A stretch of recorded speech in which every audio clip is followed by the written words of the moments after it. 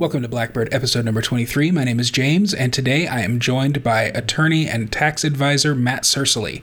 Matt is a lawyer down in Dallas, Texas, and he runs agoristaxadvice.com. And we thought that for the kind of belated tax season this year, we could talk a little bit about tax law, some of the ways that people in our orbit can take advantage of his services, and also he has set up a free consultation page for fans of this show, which you can access at agoristaxadvice.com/blackbird. I'll make sure to put a link to that in the show notes. I'm going to go ahead and let Matt talk more about his own business because I'm an absolute idiot when it comes to that kind of thing. So I'm going to go ahead and ask the questions and let Matt give us the answers. Before we get into it with Matt, have you subscribed to this show on Substack yet? I think that you will benefit tremendously if you will just throw your email address in the form at blackbird.substack.com. That will sign you up not only for alerts for this show, but also for any written content that I put out, which is going to be coming out with greater frequency here in the very near future. I don't want you to miss out on anything, and I also don't want myself to miss out on some great subscribers. And if you sign up for the paid subscription, there's some added benefits, including being able to comment on the posts that come out, and then also once I do start pumping out premium content, which should probably happen before the end of this year anyway, you'll also get access to that. Plus, you'll get the satisfaction of knowing that you're helping me out.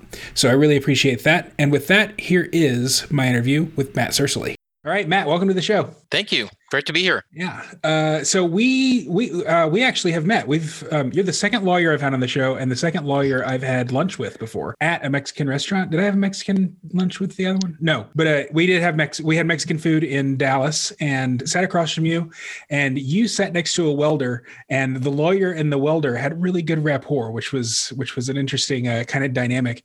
But before I just start reminiscing, why don't I let you introduce yourself to the audience so that they all know who we're talking to? Sure. My name is Matt Cercily. I live in Dallas, Texas area. I've been an attorney for 11 years.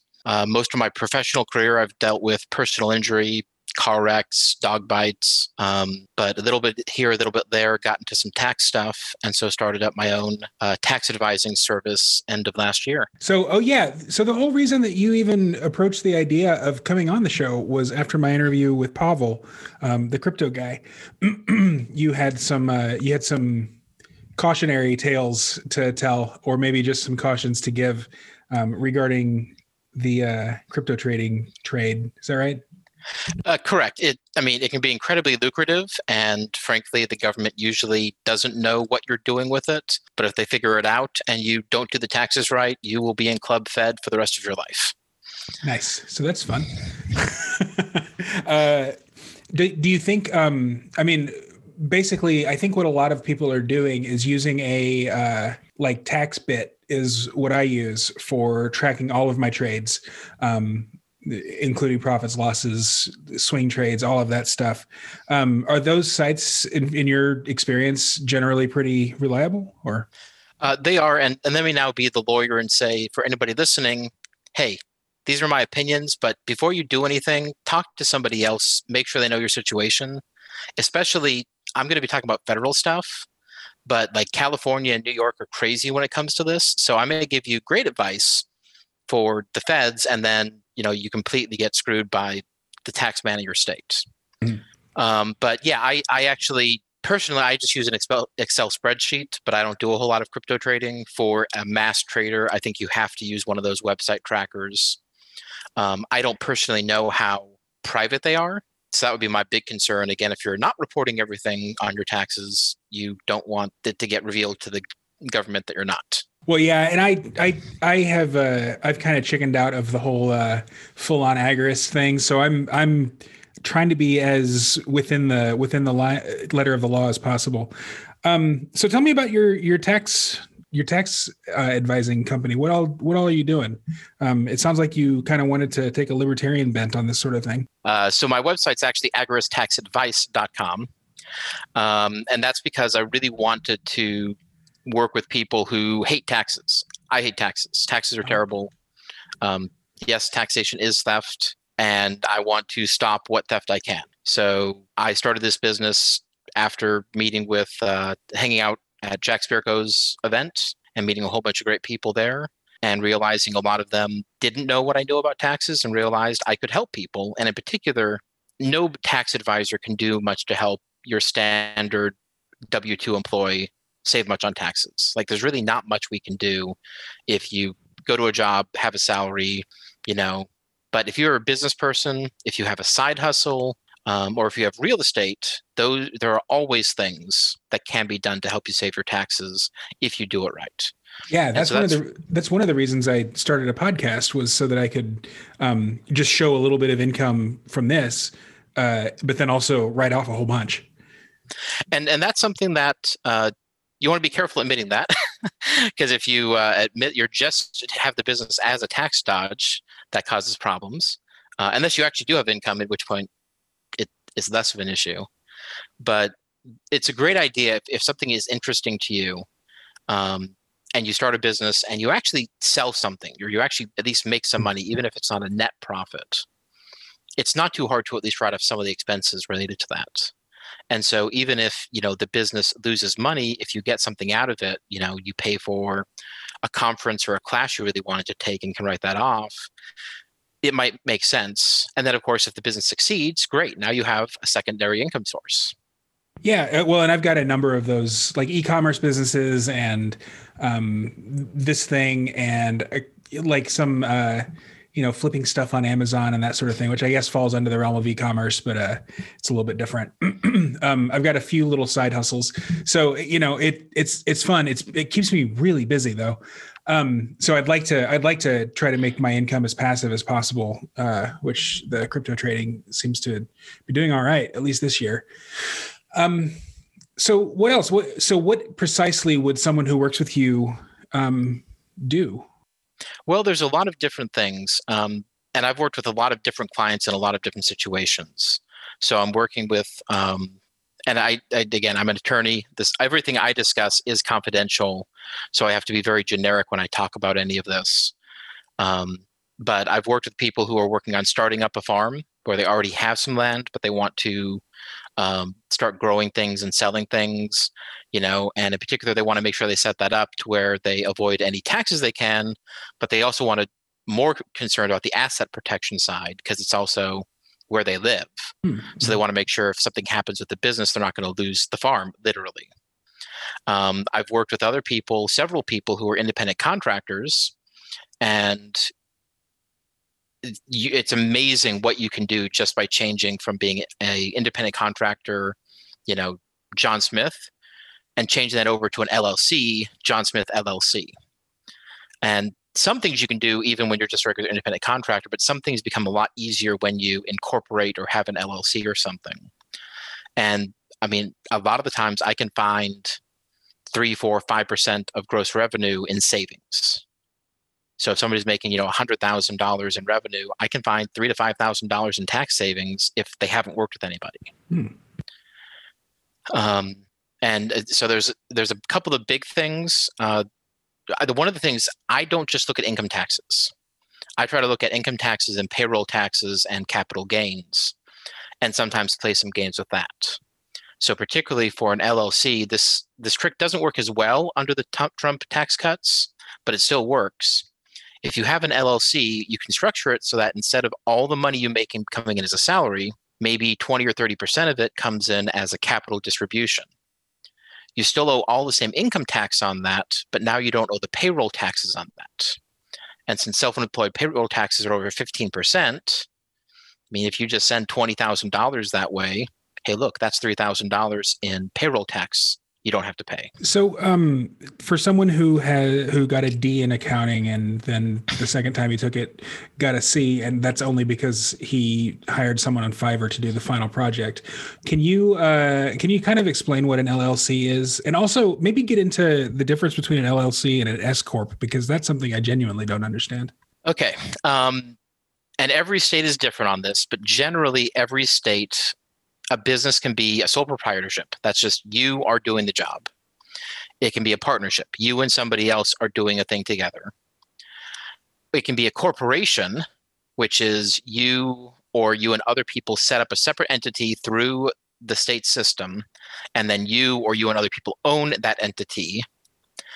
And an LLC is a lot like a corporation, except officially it's a membership. You're members of the LLC. And that, in some states, there's really not any significant difference at all. In some states, there are massive benefits to being an LLC instead of a corporation. But I believe in California, and again, not a California attorney, talk to somebody else, but I believe in California, you're usually better off being a corporation than an LLC. The great thing about being an LLC is, from a tax standpoint at least, is you can choose how you're taxed. You can say, okay, I'm a single member LLC. I just want to be taxed like a sole proprietor. And so you get asset protection, but it doesn't change your taxes at all. And there are times that being a sole proprietorship might be better than other options. S Corp and C Corp are the two ways a corporation can be taxed. And an LLC can also choose to be taxed either as a C corporation, which is the standard corporation, or an S corporation. And basically the main difference is a C corporation has its own tax return and pays its own income taxes. And any company you've ever heard of, any company on the stock exchange, they're a C corporation. And so they have to pay taxes on their income, and then they have to distribute the profits to the owners as dividends, who then also pay taxes on those dividends. So you get taxed twice. It's called double taxation. Oh, and that's okay. Yeah, you hear about double taxation. That's what that is. All right. Now, honestly, again, under the Trump tax cuts, there are a lot of times when the double taxation may actually be less than what you would pay the other way around. So it used to be, you're always better off being an S corporation if you're, one or two people in a company. That's still usually true, but it's not always true. But an S corporation is different because your S corporation files a return, but all the return is it says what were the profits of the company. You, the member or the members in proportion to their ownership, you pay the taxes on your personal taxes, but also any deductions from the companies flow through to you. And so it is simpler.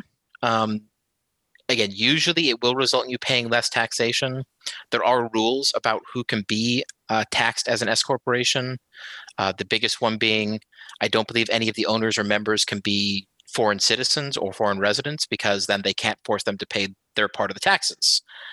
But there are restrictions on the size of it. There are restrictions on lots of things. Again, if you're a 1, 2, 3, 4-man shop and you're all permanent residents in the United States, you can always do an S corporation. There are exceptions. Talk to an attorney, talk to a CPA about it, and they'll always be able to tell you if you qualify or not. So generally speaking, if you're a one-man show, say a podcaster who also has a bunch of e-commerce side gigs and also a day job, is like an LLC where you're just reporting it as part of your income usually the best way to go? So there's a couple of different ways to do it, and there might be times that it might make sense to have two different LLCs. One of them taxed as a C Corp, one of them taxed as an S Corp. And each of those LLCs might own different parts of your little e-commerce empire, as it were. You also, depending on it, you could just own one LLC that holds all of them. If they're profitable enough, each of them could be their own LLC, but it costs money to have an LLC, right? Both to start it up and every year there are filing fees. So, if you're making $1,000 a year on something, it doesn't make sense. If you're making $50,000 a year on something, it probably does. But that's a pretty common thing to do, and it is to have, an LLC. And it makes a lot of the tax accounting easier, because backing up, an LLC is a different person than you. In fact, it's called a legal person. The LLC will have its own tax ID number. And thanks to Mitt Romney, we all know that that corporations are people, my friend. Well, and this is what they mean by saying corporations are people, as that the corporation has some rights to own things like a bank account, and your LLC should have a separate bank account. And now it becomes a lot easier to tell, this thing was paid for by my LLC. Well, it's a lot easier to show that that's probably a business expense, especially if it's something that's, a little bit on the line. So one of the common deductions my clients will take is they will pay for their cell phone bill, but their LLC will reimburse them for half of that bill if they use their phone for the business. And now suddenly half of that bill has become tax deductible. Now, if you don't ever use your cell phone for business, don't do that.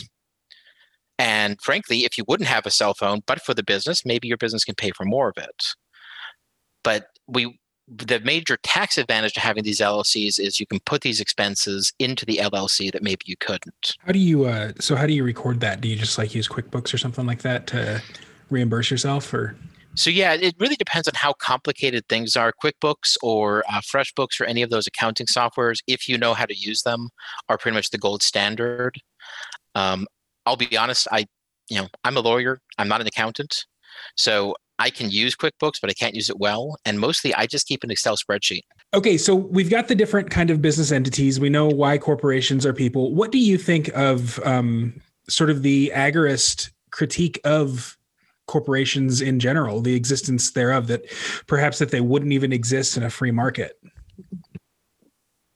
I think corporations would exist. I think they'd be different. I think they'd be smaller in a free market.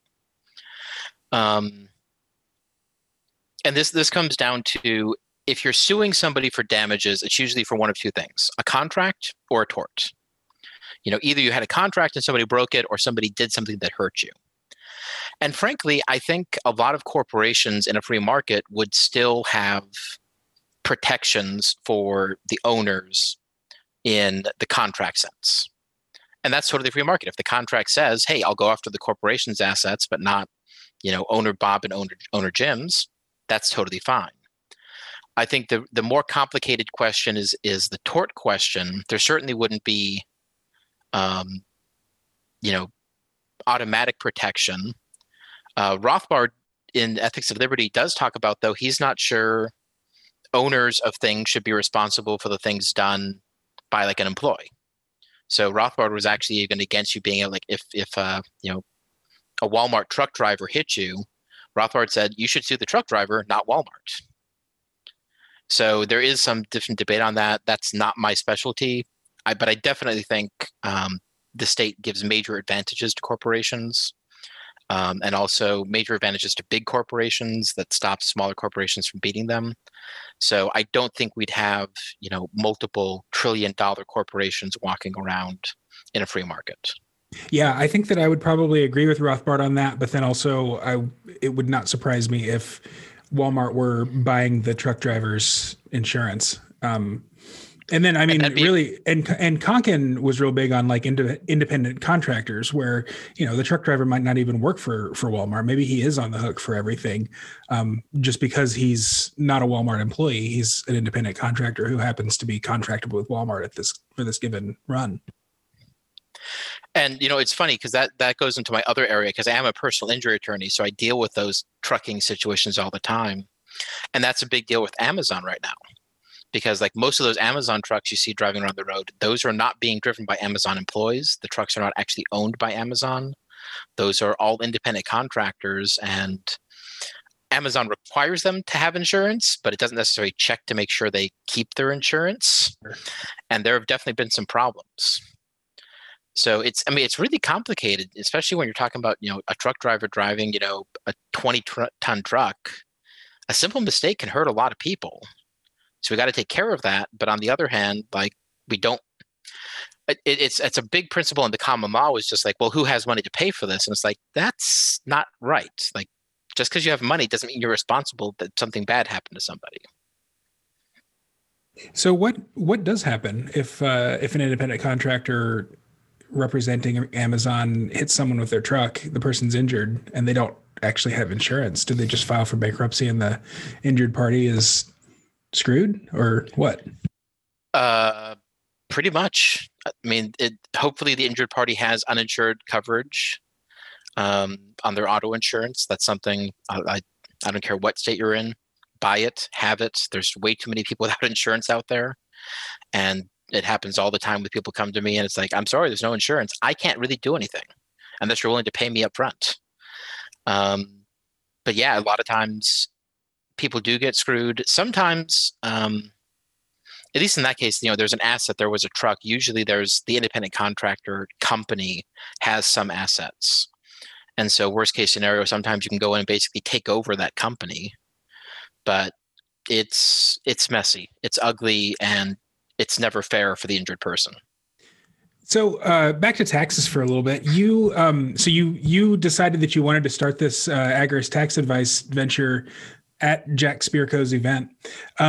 Jack Jack gets a lot of tax questions for some reason as on his Q&A shows, and usually he just says, "Look, go to H&R Block." Do you think H&R Block is good enough? That's who I use too. I've got a really good guy that I've been going to for years. So there's two different levels of this question. Don't come to me to do your taxes. Don't bring me your W-2 or your 1099. That's not what I do. I'm not an accountant. I don't sit down and figure out you're going to owe Uncle Sam $74,000.23. I give preemptive tax advice. Most people at H&R Block are not going to give you tax advice, or if they do, it's going to be, well, we did your taxes this year and I found this, maybe you can do it next year. What I do is I sit down with the person initially and then typically quarterly to talk with them about where are we in the business, what are we doing, what have the changes in the tax code have been. One of those meetings is always in December. Hey, what can we finagle to maybe change what year something happens in? Because sometimes maybe you want that check December 31st, but maybe you want it January 1st, depending on your tax situation. So again, to do your taxes, I go to H&R Block, go to one of these places, especially if you're, either not in business or it's a relatively small business.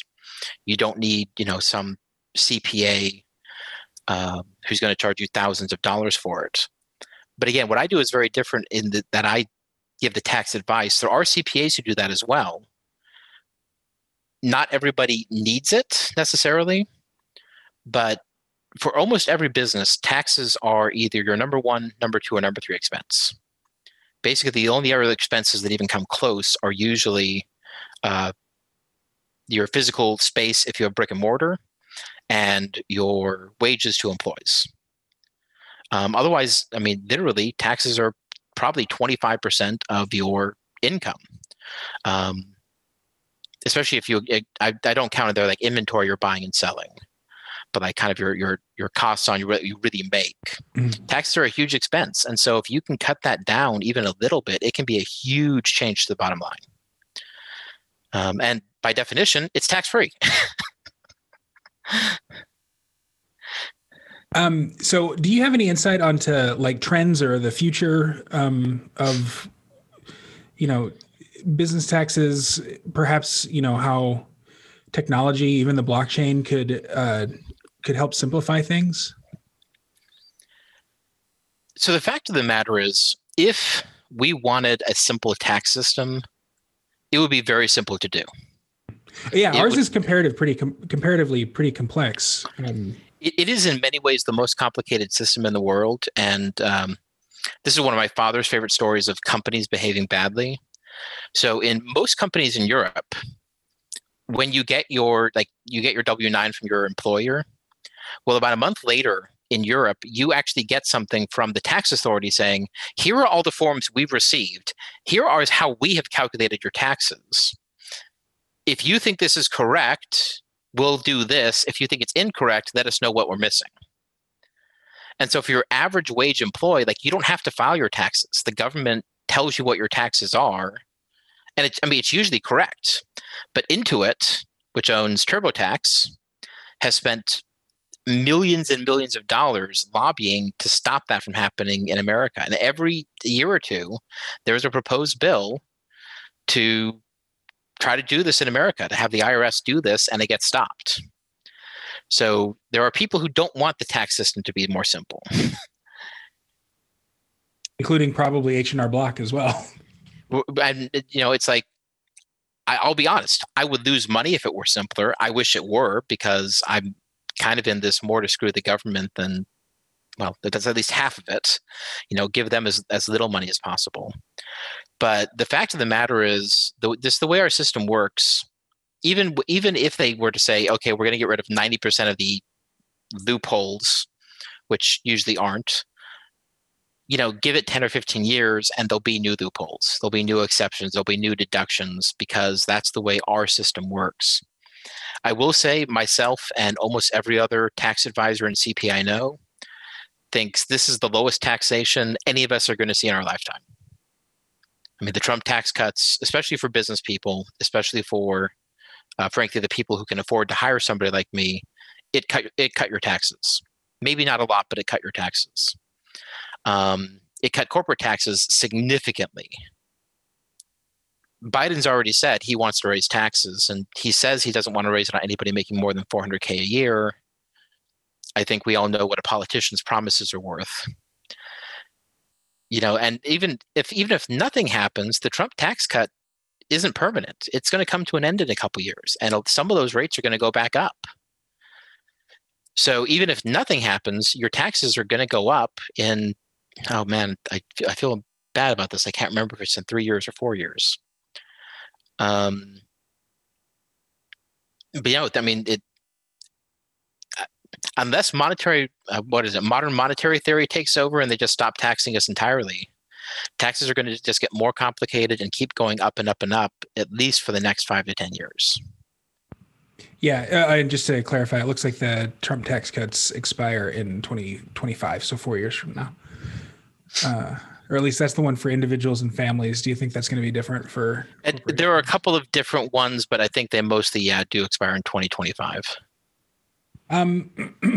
So what do you think of like recently Elizabeth Warren and Amazon kind of feuded, mainly because Amazon tweeted something mocking Elizabeth Warren, who of course will not be mocked, while Jeff Bezos was testifying before the Senate.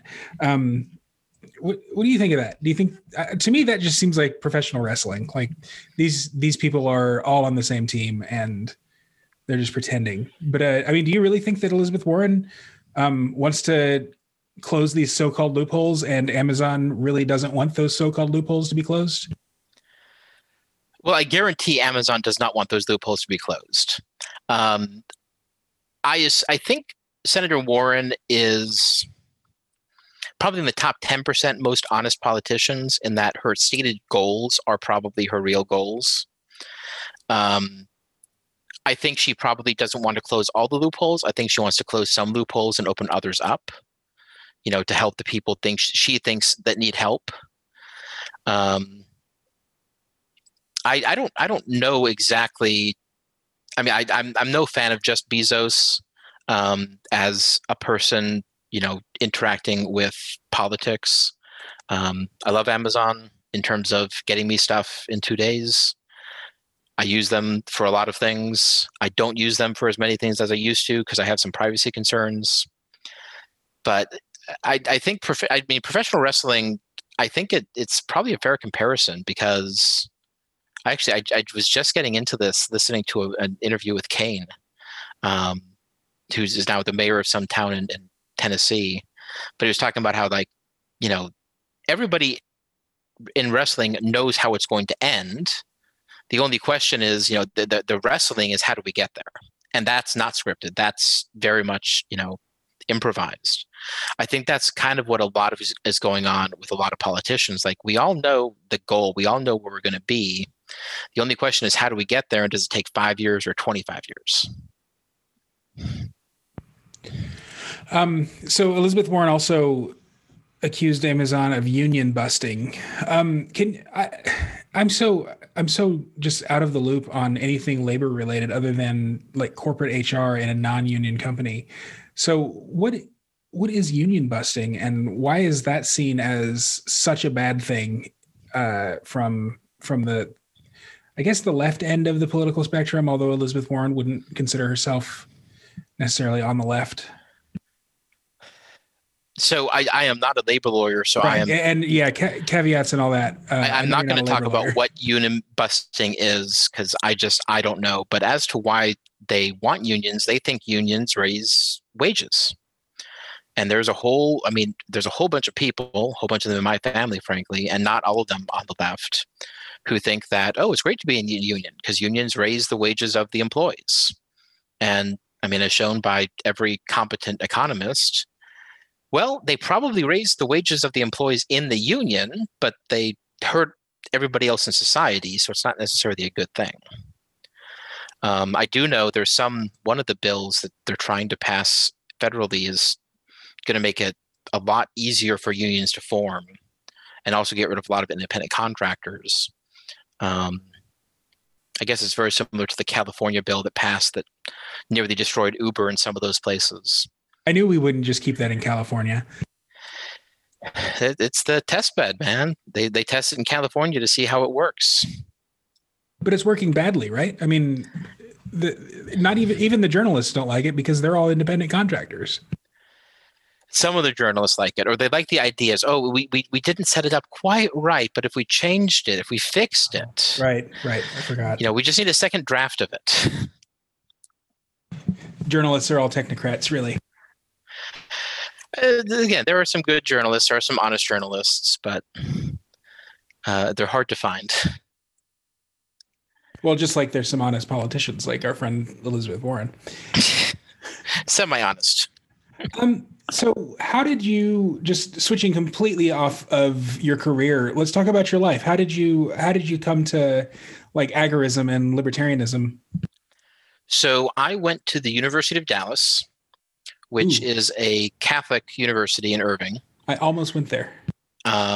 And when I went there, Dr. Samuel Bostaff, who's affiliated with the Mises Institute, or used to be, was the chief of the economics department. And one of my best friends was a guy named Adam Martin, who's now Dr. Adam Martin, who works at Texas Tech. And briefly, while Robert Murphy was there, he worked with him. And Adam Martin convinced me.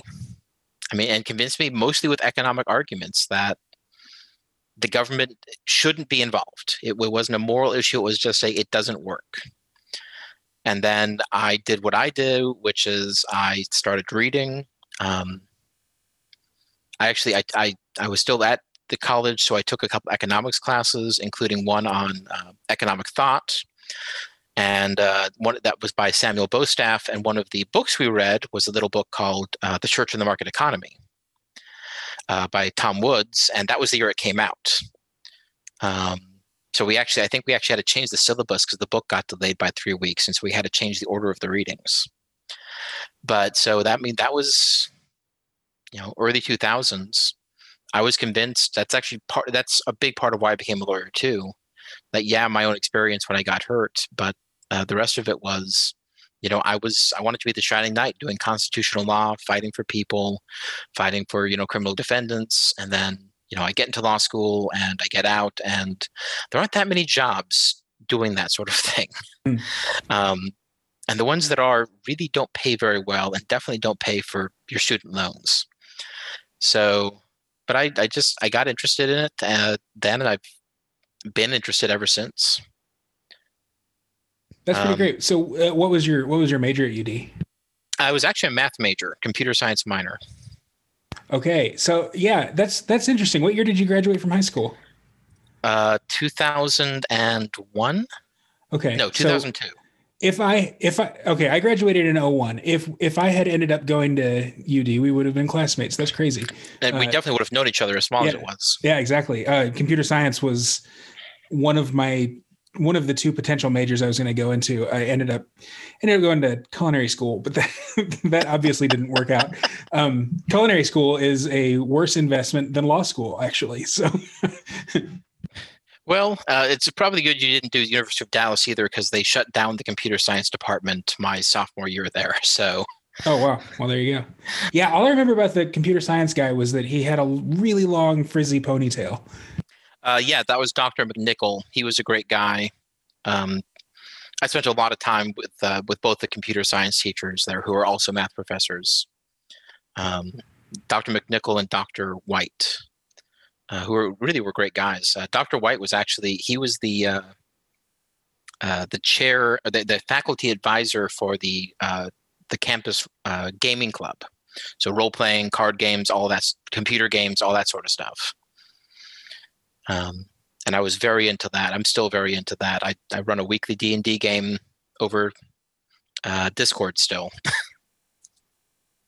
Oh, that's fun. Is that all local people or is it? Um, so it was all local people. Somebody dropped out, and the brother of one of the people is now in the game, and he used to live here, but he's been in Massachusetts for 7 years now, I think. Yeah, I've got So a friend. I've got a friend who runs a number of D&D games, and his gaming groups are all very COVID averse. So they've been doing it all via, I think Zoom for the last year. So with everybody getting the jab, they're all looking forward to reconvening in his basement, which is fun. He's in his 50s, and it seems like everybody in his group almost are as well. Just kind of a lifelong hobby. yeah, I'm a little younger than that. I have three small children, so honestly, I've been gaming more because of this. Because like we can play for 3 hours, and it's not too bad playing for 3 hours online. If we all had to drive to the same place, and it's half an hour to get there, half an hour to get home, we couldn't do it as late. So um, honestly, it's been probably the one bright spot to come into my life from COVID is I'm playing more D&D and doing it a lot easier. Um, the scheduling it a lot easier, at least. There's a lot of overlap between D&D players and what like libertarians in general, isn't there? Uh, is that I is that a find stereotype or is it is it real? I find gamers tend to be very radical, but they tend to be either very radical um, progressive or very radical libertarian. Like there's not much in between, and it certainly gets interesting when you mix us together sometimes. Kind of the same with um oh God, what was I going to say? Kind of the same with sci-fi as well. Uh, I think sci-fi is so broad. Yeah. It's like there are some normies in there at least. There are not too many normal people who play D&D or other role-playing games, which is unfortunate. I mean, I think it's a great.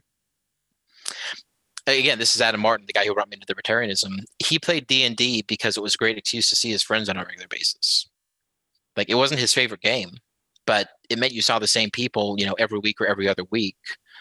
Um, and I'm still friends with some of my friends from high school because we kept playing D&D through college. And I guarantee you we would have split up if that hadn't happened. So I think games in general, whether they're computer games, board games, card games, role-playing games, are a really great way to build community. Yeah, that's a really good point. And given the I wouldn't say autistic. Autism is like a stereotype among libertarians and sci-fi geeks and gaming geeks, and it's not really diagnosable autism, but there's something there that kind of unites those kind of nerdy groups. Um, so yeah, I mean, making friends around common interests is definitely the best way to build like lasting friendships, and maybe even overlooking um, conflicts that arise that aren't germane to that common interest. And that's certainly true. I've found a couple of groups online that do what are called play by post. So instead of everyone getting together, it's Discord. We just post what we're doing on the forum. And I'm on one forum where it's very progressive. It is very woke culture. But people are actually like, if anybody that's like posting anything like really political, like other people are like, hey, we're not here for that. Like we're here to spend time doing this thing we love. So it's like, again, there's like small little things, and it's like, oh, of course, everybody's, it's like, oh yeah, congratulations, you got the COVID vaccine, yay. Um, but like, somebody posted one of these, oh, it's, if you're white, you're probably racist things, and a lot of people are calling them out for it. So That's good. That's good to hear. I, yeah, I run in LGBT circles kind of a lot, and I'm also seeing a lot of pushback against the more extreme versions of cancel culture, at least. Um, Although there's still a ton of virtue signaling, which is weird.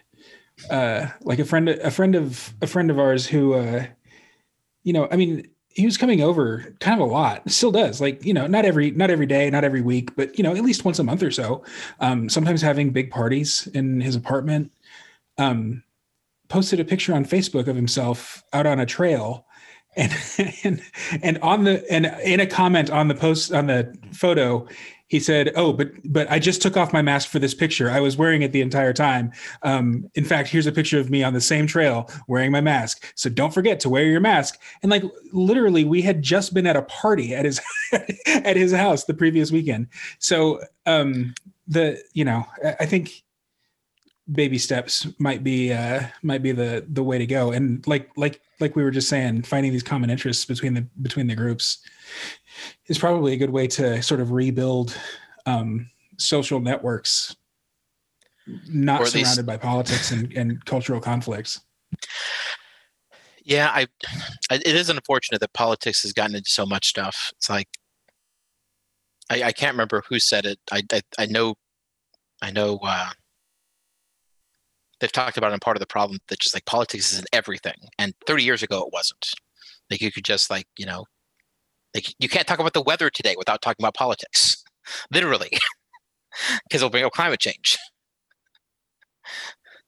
Yeah, one of our local weathermen, who actually, sorry, weather for meteorologist, he actually got fired.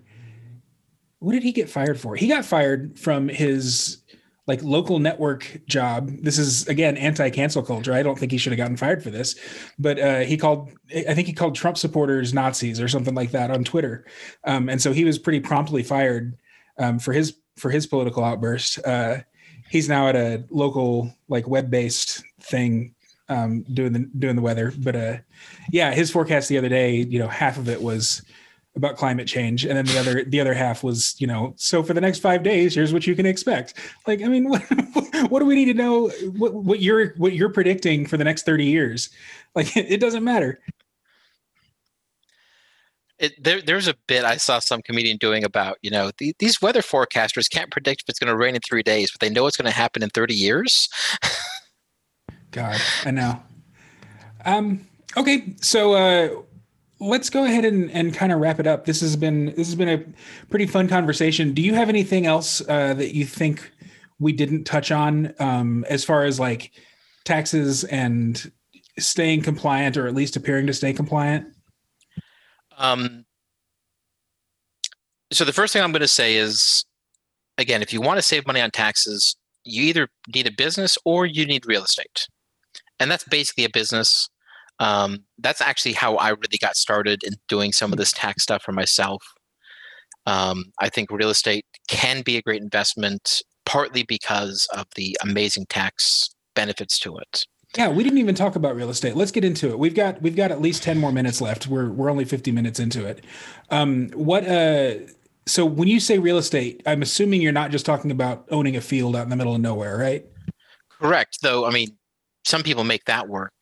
Oh, I personally own some real estate. I own a couple of houses that I rent out to people, and I'm part of a group that has bought an apartment complex. I'm a very small part of that group, but it's a pretty big apartment complex, and I mean it churns out a little bit of money every month. Even in COVID, thank God, we've done well. But the tax savings have just been out of this world on them. And one of the biggest changes in the Trump tax cuts. Allows some people in certain situations to do a write-off of maybe 30 or 40% of their cash payment for a new property as a deduction. So that can be, again, huge tax savings for that year. and that's just investment property, not like buying a house, I would assume, right? Correct. That only applies to investment properties. What about if it's like a duplex and you live in half of it? Then there are definitely things you can do there because so basically it gets a little complicated. And again, some states are different, but generally all of the exterior part of the house is considered an investment. Anything in just the side you live in is not, anything in the other side is. And the landscaping gets a little bit weird about if it's, in a public area or a private area, and you're a private area. But no, I think actually starting with a duplex or a 3 or 4 plex, living in one of the units and renting the other ones is actually a great way to get started in real estate investing. My favorite real estate podcaster got started just that way in Alaska. He bought a fourplex, and basically the other 3 units rent basically paid the mortgage. And he now owns dozens of properties. Wow. So if those other if the other 3 units are paying the mortgage, is he then taking out mortgages on the other properties as well, or is he just whatever would have been his mortgage payment is like his going into savings for new properties? So like there's just one mortgage on that building. So whenever you buy a building, it's one mortgage for the building. Basically, though, the 3 units rent were enough to pay for the full mortgage for all 4 units. But no, definitely one of the ways to accelerate your growth is at least to accelerate your long-term growth is actually with mortgages, assuming you think appreciation is coming, and with the printer going burr, I think there'll be at least nominal appreciation on all properties. But the great thing is, like, let's say, God forbid, there's 100% inflation over the next 10 years. Well, your mortgage basically just got cut in half because it's not going up. So even if, and now the house, the house you bought for 100,000 is now worth 200,000, and the mortgage is still $80,000 or whatever. Well, that's a profit. Mm-hmm. Also equity. Well, and again, it gets to be how much of that is real equity because it's inflation, but I mean, some of it is actually definitely real equity. And it definitely gets complicated, but I mean, that's really why I got investing in real estate in the first place was, and this was 10 years ago, but it's like inflation is coming and it's going to be bad. And I had no idea how bad it was going to be. Mm-hmm. But it's like, as long as you make enough money to keep paying the mortgage from the tenant, like you're going to make money on real estate just because there will be appreciation of the price because of inflation. And there does tend to be actual appreciation as, God, how much bigger is Dallas today than it was 10 years ago? All those extra people wanting to live here do drive up prices. Yeah, every time I come to town, which is twice a year, there's some new building being erected. So it's not just sprawling; it's also growing taller. What about from an agorist position, and I changed the name of this podcast on purpose. It's no longer a specifically agorist podcast, but I do have the agorist tax advisor on the show, so forgive me. What about your gray market activities? And when you were talking about the outdoors and the landscaping, that's what kind of sparked this question. What if I'm growing a garden in my backyard and, I make tomato sauce or whatever, and, I have all the licenses and permits and stuff that I need. So I guess it's not really gray market. Does my garden then become a commercial entity or something like that, tax write-off of some sort? It can. So the basic mantra, and I picked this up from someone else, but if you change your facts, you can change your tax. So like that. Take something you're doing and just do it slightly differently, and it can change whether it's taxable or not. And yes, I mean, let's say you're a physical trainer, and let's say you work in a gym, but you have people that come like to your house and train in your garage as a side gig. Well, now you can definitely write off the square footage of that garage, whether you own it or rent it. Most people can't write off a garage, but especially if you can show like, hey, I was looking at this apartment, and the reason I didn't get this apartment was there was no garage. So instead I rented this house with a garage. That's a very easy case to make. Oh, wow. How do you calculate like the value of that garage? Is it just like the value of the property divided by square foot times the square feet of the garage? It's a little more complicated than that because you can't say the garage space is the same value as the internal of the house because it's not, air conditioned and all that. And this is where we really get to gray stuff with tax is tax is one of those areas of law where there's not a lot of this is or this is not. Like it's all gray area. Is this allowed? Well, probably. Is this allowed? Well, probably not. Again, there are certain things that are black and white, but again, at some point, it's your job as a taxpayer in that situation to say what you think that portion of the value is. And then if the IRS doesn't challenge it, that's what it is. If they do challenge it, you better have a way to argue it.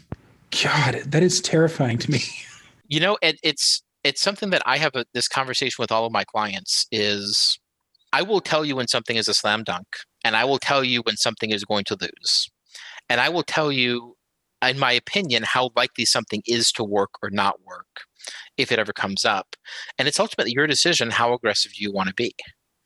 And again, some things are very black letter law, very obvious, or can be made that way. Like you could actually hire, an appraiser to come in and appraise the value of the garage as part of the house. Like if you do that, you probably have a slam dunk case, but now you just spent $500 or $600 to get it, and it's going to take you, 4 or 5 years to save that probably. So some of it, if you want certainty, it costs you money. It can still be worth it sometimes. When it comes to deductions of the value of a property for depreciation, I wouldn't hire somebody from one of my houses, but we did hire somebody for the apartment complex because it wasn't 20 times more for the 100-unit apartment complex, so it made more economic sense. So if the IRS comes after one of your advisory clients for some of this gray area stuff, are you also representing them in court, or are you strictly advice at the front end? Will represent them if they choose to hire me. It hasn't come up. I hope it doesn't come up because it's no fun for anybody. I mean, it's just like being charged with a crime. Even if you win, like it costs you so much to deal with it, it's probably not worth it. But the fact of the matter is really the trick is to avoid red flags. There are red flags that make it very likely you'll be audited. If you avoid those things, your odds of being audited are very low. And then even a lot of times in an audit, maybe it's like, oh, you did this wrong. It's an extra $400. And it's like, just pay that. Like, even if you think it's wrong, like just pay it. If it comes back and it's like, oh, you owe $50,000. Okay, now it maybe makes sense to fight it if you think you can. What are some of those red flags? So the biggest red flag there is, and I mentioned this before, there's this trick for an S corporation where you split your salary into some of its salary and some of its capital distribution. And that way you don't pay some of the payroll taxes. Well, some people are like, oh, I'll just make everything a capital distribution and then I owe no payroll taxes. Yeah, that's a big no-no. And the IRS will catch that typically within 2 tax years. And then they will say, oh, since you claimed this fraudulently, everything is a salary. You owe all this back tax. And again, if you had been more reasonable and said, and depending on what information you have, it could be 10%, it could be 50%. But again, if you're more reasonable, it's not going to wave any flags. So this is a common saying among tax advisors, pigs get fat, hogs get slaughtered. You want to be aggressive, but you don't want to be too aggressive. And there are definitely some gray areas where, again, it's why you should talk to somebody, whether it's a CPA. Certainly, if you're going to have a CPA file your taxes, talk with them because they have to sign off on them too. And I've already had one issue with the client come back to me and said, my CPA says I can't do this. And I had about a half an hour meeting with that CPA, at the end of which the CPA basically said, okay, I think you're actually right. You may be wrong about this one small issue. Let me look into that. And actually, the CPA was right about the small issue, which meant that, about 90% of my advice was correct. And we caught the one thing that probably wouldn't have been a big deal. There's just a debate. Really, there was a better way to do it that actually saved more money in taxes. So, bonus. Good for that client for hiring 2 different experts then. Well, and it's something I advise most of my clients to do, especially like, again, if you're making, $40,000, $50,000, $60,000 a year, go to H&R Block, have them do your taxes. But if you're in business for yourself, don't do TurboTax. Like, yeah, it'll do an okay job, but you'll do better with H&R Block. If you're making $300,000, $400,000 a year, you need a CPA. You do. And you're making a mistake if you don't have one. Because ultimately, a good CPA, a good tax advisor, they save you money. Like, yes, you'll pay them money, but they're going to save you a lot more money over time. Yeah, that's the whole reason I even started going to H&R Block in, I think it was 2013-ish. I tried using it was either TurboTax or H&R Block's, online thing. And I had some stock trades that, from my super amateur use of this automated tool, it ended up I was going to owe like $1,200. And so I sent it to, I went to the actual H&R Block. I saw my guy, who I've been seeing every year since, because he gets me back so much money. The $200 or whatever it is that I spend for H&R Block is nothing compared to the returns I get. I'm making more now. I'm no longer a student. So I'm paying a little bit more in, or not getting as much back, but it's definitely been worth it for me to see somebody. And maybe once I am in that 6-figure area or a little more complex business ventures, I'll like actually get a CPA. But if it's good enough for Jack Spirko, I think H&R is good enough for me. Well, one of my favorite sayings with regard to that is, if you think it's expensive to hire a professional, try hiring an amateur. Yeah. Yeah, exactly. All right, cool, Matt. Well, I really appreciate your time tonight. Great idea coming on the show. I appreciate you reaching out. And actually, audience members, if you have like a unique or interesting business venture, hobby, that kind of thing, don't hesitate to hit me up, because I like having like the celebrity podcasters and stuff like that on the show. I get much better feedback on these episodes where I'm just talking to normal people who have unique hustles. So thanks to you, Matt. And I will probably see you in a couple of weeks when I'm in Dallas. And actually, I think this episode is going to be airing while I'm down there. So we'll be able to, we're not going to listen to it together because I hate listening to these things, but at least it'll show up in our podcast feeds together. Well, I'm looking forward to it. Tom Woods would kill me if I didn't do a little bit of self-promotion. Yes, absolutely. So agoristaxadvice.com/Blackbird. I have already set up. It's not live yet, but it's going to go live tomorrow, so before the podcast is up. And that's just a way you'll be able to set up anybody can basically reach out to me and set up a conversation to see if they want me to help them, to see if I can help them. Totally free. I use Calendly to just set up these appointments. So please, agoristaxadvice.com/Blackbird. Cool. Are you on social at all? I am on some social. I'm a little bit on MeWe. I'm mostly on Telegram these days. I'm technically on Facebook, but I think I check it every other week. So, and I turned off notifications for Facebook and Twitter on my phone. Best decision I've ever made in my life. I'm so much better off with it. I got off Facebook as an experiment. Actually, it was right after the Jack Spirko thing in November. And then I posted something, and suddenly my account got banned for 24 hours. But it was actually something I had posted in July. And it was a meme making fun of Kamala being announced as the vice presidential candidate. But this was apparently promoting violence. And it was like, okay, thanks, Facebook. You just made it really easy. See you later. Wow. All right, dude. Well, I appreciate your time. Thanks so much. Thanks so much for having me on. I really had a good time. All right. All right. Thanks again to Matt for joining me today. Thank you, as always, for tuning in. If you haven't already, please head to blackbird.substack.com to sign up for emails whenever I release content, whether it be this podcast or written content. That is the best way to subscribe to the show. And so with that, I will see you on the next episode of Blackbird. And until then, live free.